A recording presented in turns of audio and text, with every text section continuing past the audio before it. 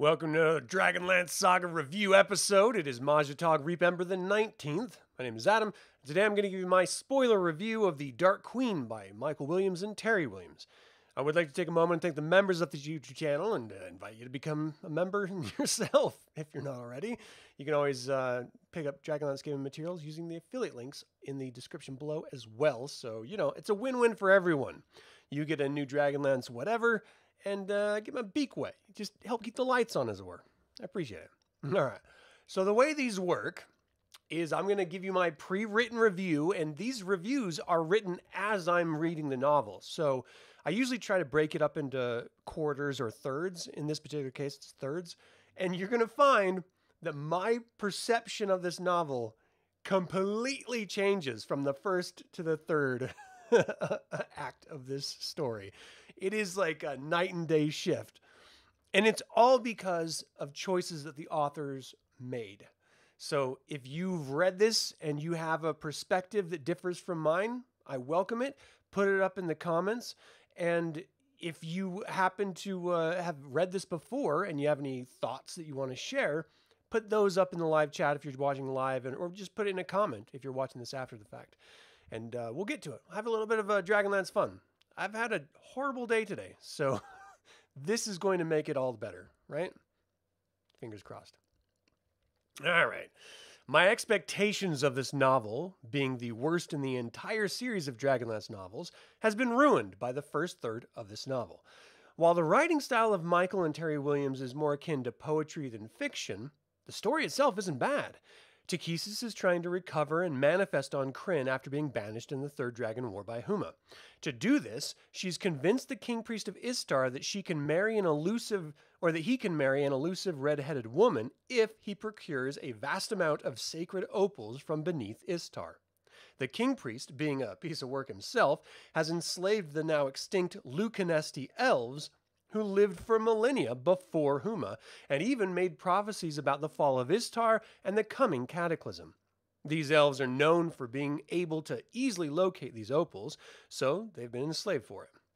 There's another prophecy about a band of nomads who can overthrow Istar and place their leader up as the new King Priest. This would spoil Takhisis' plans, however, so she manifests as well as possible and tries to have him killed. Now, before I go on, the first question that you should be asking is, wait, the King Priest can marry someone? Yeah, they changed it. And the second question, which you wouldn't know unless you read it, would be, wait, priests can use edged weapons? Yeah, it's a choice in this. And then the third question would be, if she can manifest in order to foil Fortis's plans, why does she need the opals or the King Priest at all? Because she's just using him to get the dust in order to manifest on Krynn. But she's already here in the middle of the story, at the very beginning of the story. Don't ask questions and it makes perfect sense. So, the man is Fortis Firesoul, the water and war prophet of the Quaynara Plainsmen, and other nomadic tribes who've joined them in their war with Istar. Fortis is gifted and has been touched by Syrian, but I believe he's being protected by Sargonas at the moment. And what you do find out through the course of this is that he is both not just protected by Syrian through birth, but also protected by Sargonas as the original sort of propelling him to the prophecy of overthrowing the King Priest. And Sargonas and Takhisis are in active war with each other in the Abyss over his support of Fortis and her desire to destroy Fortis. So that's kind of interesting. So Fortis has continually defeated the Istarian armies using guerrilla tactics as he slowly makes his way to Istar. In truth, he's being aided by a druid in service to the King Priest named Vananen. I said that right. It's spelled Vannanen. I don't understand why people have these ridiculous names. There are plenty of non-tongue-tying names out there that you could use. Vananen is not one of them. So Vananen comes to be indentured to the King Priest as he was sent to copy all newly declared illegal tomes of knowledge by the King Priest and spirited it away for future generations. He witnessed a man enslaved as the king priest's weapon master / trainer, and upon his death, the king priest was going to send his son to the mines to pay off the rest of his father's debt. Yet, even in this version of the king priest is a dick. So Vananen steps in to pay the remainder of the child's father's debt to the king priest as his new trainer, and the son Vincus, yeah, that's his name, Vincus. Apparently he was at the V's and he just didn't want to progress.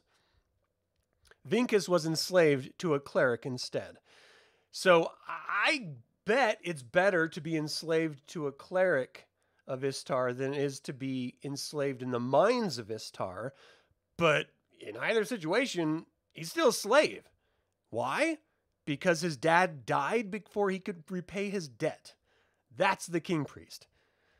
Unbelievable. So, Vananen has been sending Fortis intel in the guise of visions, helping him with troop movements and tactics. Because, of course, Vananen wants to overthrow this king priest as well, as would any rational thinking mortal on Krynn. So he even places, he shows him places in the desert where to find water and stuff like that. Fortis has no idea who it is. He assumes it's, communing with the gods or something. And this is the basic plot thus far. There's more development within the rebel camp with personalities that may play larger roles, like the bard Larkin or the elf monk Stormlight, who Fortis travels with. Now, I'm a third of the way through at this point, and it seems the setup is complete, and we will get into the consequences of character choices moving forward. I do want to sort of put a pin in this and point out that the disparity between the role-playing game of Dungeons & Dragons in the campaign world of Dragonlance and the novels written in the campaign world of Dragonlance has been there from the beginning. So whenever someone tries to make some sort of ridiculous argument about how, well, drow are clearly in Dragonlance because one was referenced in one novel at one time, or literally, it could be anything. It could be bards existed in first edition in Dragonlance, which they didn't.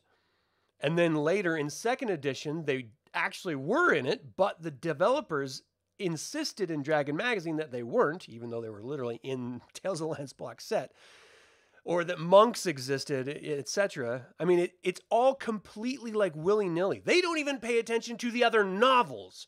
So why would anyone ever think that Dragonlance authors would pay attention to the Dragonlance gaming materials? It's so ridiculous. And I'm sort of at this weird position in the life cycle of doing this channel where I'm getting more frustrated than I am finding joy out of doing this, because there's no standard. The novels don't adhere to canon. They don't even adhere to the other novels' version of canon. The authors just have carte blanche to make up whatever the hell they want, even if it's in direct contrast to what's already been stated. There's no consistency anywhere, and it's just like the Wild West. Everyone's just like going crazy. And for people like me who are obsessively in love with this setting, it makes zero sense. And all it is perpetual cycle of disappointment. So what are you going to do? All right, so Fortis travels the desert alone in a vision and is attacked by an agent of Takesis. He's poisoned but alive and takes a long time getting back to camp. In the meantime, Takesis takes the guise of a warrior male named Tamex, who aids the rebels in defeating an Istarian army raid, which kills nearly 150 of the rebels. She bends Fortis's companions' ears by appealing to their own independence and desires. As Tamex, she tries to corrupt Larkin, and as her female form of Tanilla, she likes the T words, she tries to corrupt Stormlight, who is much more receptive. She ends up telling him that he should lead the rebels and that Fortis isn't worthy. So she's just sowing discontent amongst the troops. Then the bandit general Gormian appears, this idea of his own her own volition when Fortis does return and is healing. I'm sorry, I totally botched that. Gormian tells Stormlight that he should be the ruler, just like Takesis said it to him. She's not actually being controlled by Takesis, that's just her opinion, and it just reinforces the discord between Stormlight and Fortis. So then another attack comes, which surprises Takhisis, as it comes from Sargonas, who saw how she partially escaped the abyss through the opals, and he does the same, creating a volcanic eruption in the middle of the sand and flying out in condor form above the rebels. They all turn to attack him, and they ultimately defeat his condor form, which also somehow banishes Takhisis, who then attacks Sargonas in the abyss because she's so pissed that he showed up. It turns out that Fortis is the son of a slave attendant to the king priest, and at this point in the story, it suggested that the king priest is his father. And it was Takhisis that is feeding him ambitious goals through his dreams. So, if it's not convoluted enough, let me sort of break it down. Takhisis needs the king priest in order to make her body on Krynn. She is telling the king priest's son that he needs to overthrow the king priest, luring him into some form of a trap because she doesn't actually want him to defeat the king priest. But all the other evil gods are down in the abyss watching her make all this ruckus on Krynn, and so they try to escape to Krynn to do the same. And she gets pissed that they're trying to do the same thing she's doing, and so she goes back to the abyss and breaks them all apart. So she's actively trying to promote the current king priest by having his son come and attack him. That's the setup. Makes no sense at all. But okay. So she wants Fortis to invade Istar and fail instead of just telling him not to invade, which would be easy, right? So while the king priest continues collecting the opal dust to resurrect her, but he doesn't really need to because she's already on Krynn, fooling everyone. But okay.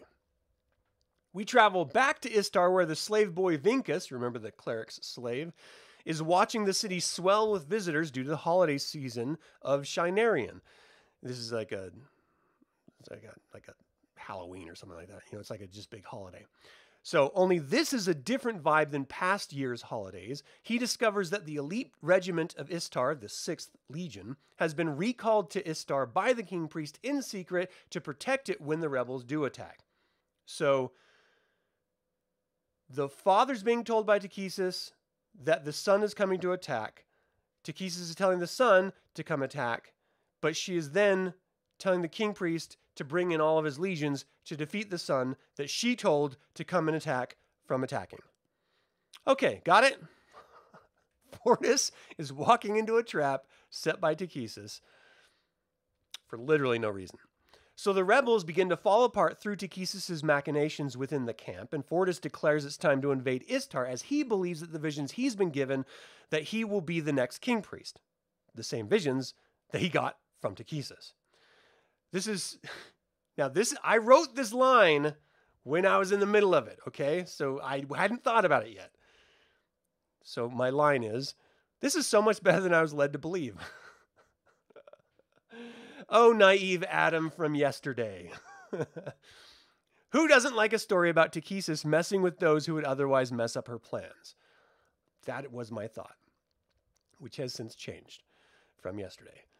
So they also spend a decent amount of time explaining who the Lucanesti elves are, which I appreciated. If you're going to add a new element into the game world that's literally never referenced again, at least give us a little backstory, and they did. So I appreciated that. The short story is that they're a faction of the Demernesti that evolved on land and underground, but later in the novel, it reneged their own explanation about who the Lucanesti are, and they then said that they're a faction of the Sylvanesti coming north from Sylvanost. So, who knows? Who knows? Because these two authors are clearly, know what they're talking about, right? They have a plan, right? Wrong. So, with only a third of the book left, at the time of I was writing this, I was intrigued about how it will all end. Now that I've finished the book, I can see why people didn't resonate with it. The final battle is a mishmash of cutscenes. But before we get there, Vananen sends Vincus to find Fortis with a Lucanessi prophecy book. He finally arrives to have Stormlight take the book from him, but not tell Fortis, who we are led to believe is just as single-minded and blind as the King Priest. He's told that the dead will rise and fight with him when he invades. Knowing that the 6th Legion is waiting for them, Stormlight tries to reason with Fortis, but Fortis is intent on becoming King Priest, keeping his knowledge of the army of the dead to himself. They finally invade Istar, and Takhisis is actually running Istar's military offensive herself. That's right. She is telling Fortis to invade Istar, and in command of the army he will be crushed under, and she's working for the King Priest so that he will make her a body from the crushed gems from underneath Istar that the Lucanessi elves are mining. Whew. No, the Lucanessi elves finally recall where the gems are from. This is the worst part about all of this. The spirit Naga, who have been living in the mines for all of time and eternity, we're led to believe, have been feeding off of the corpses of the ancient Lucanesti that were buried in the mines, turning them into the very opals that the current Lucanesti are farming for the King Priest. So the King Priest will create a body for Takhisis from the dust of ancient Lucanesti elves. This is a very convoluted story that relies more on mystical imagery than logical storytelling. So the Lucanesti slaves stop mining the opals after they relearn about where they're coming from, and this infuriates Takhisis as they create a cave-in in order to prevent others from mining the opals. But it doesn't matter, because apparently, at the exact same time, the King Priest already has enough dust that he needed. So why is Takhisis pissed? Why are the elves still mining? I don't know. So Takhisis lets Fortis enter the King Priest's chamber in order to show them both that they have been manipulated by her and that the King Priest is in fact Fortis's father. None of this changes anyone, so why do it? Fortis is killed, the armies are slaughtered, the King Priest starts making her a body which evolves into a dust whirlwind version of her Tiamat form.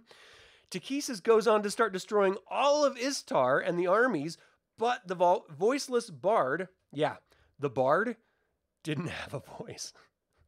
The bard, a character class that performs, didn't have a voice in this story. So, the voiceless bard begins casting a spell that she invents on the spot that banishes Takhisis and stops all of the gods from being able to ever manifest through Kryn's geology again. How? Dunno. Magic. Apparently, the spell is so powerful that it affects all of Kryn's geography. I think I meant to say geology, not geography. I have no idea why this bard is so powerful, or that bards were this badass. So Takhisis is banished to the abyss again, but she doesn't care, because in a couple years, she causes the cataclysm. Yeah, you heard that right. In this story, Takhisis caused the cataclysm. Then just re-entered Kryn anyway. How? Dunno. Magic? Finally, the bard Larkin, with no voice, finds a voice, kind of, hooks up with the Lucanesti elf Stormlight, and generations later, their ancestor is none other than Goldmoon. That's right.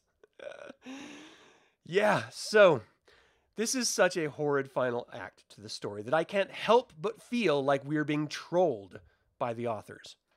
It doesn't line up with any information we've ever been presented about the King Priest, or elves, or Goldmoon.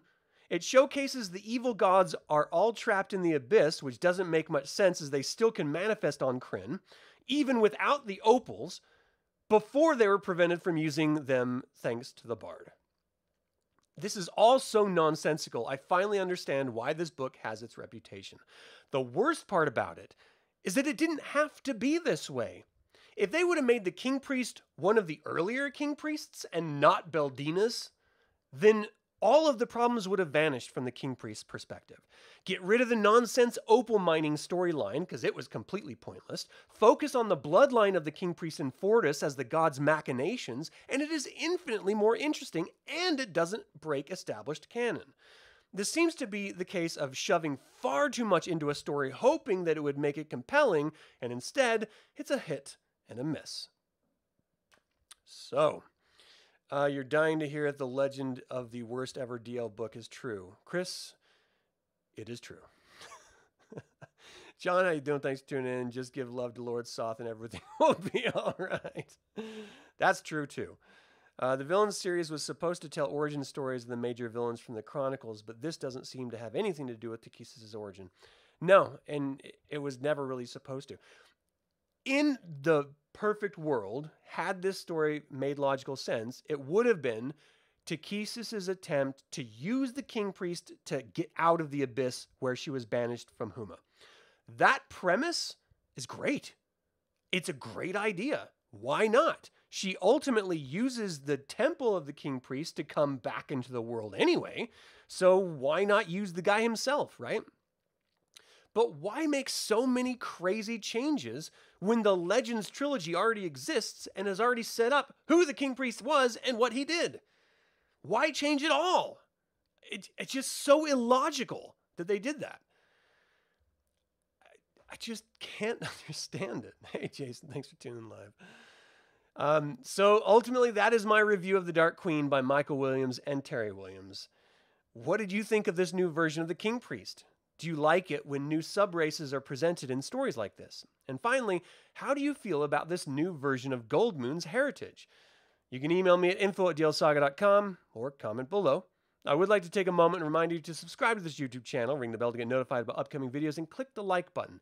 This all goes to help other Dragonlance fans learn about this channel and its content. And this channel is all about celebrating the wonderful world of the Dragonlance saga, even when it is not worth celebrating. I hope you'll continue to join in this celebration. Thank you for watching. This has been Adam with Dragonlance Saga. Until next time, Slàinte mhath.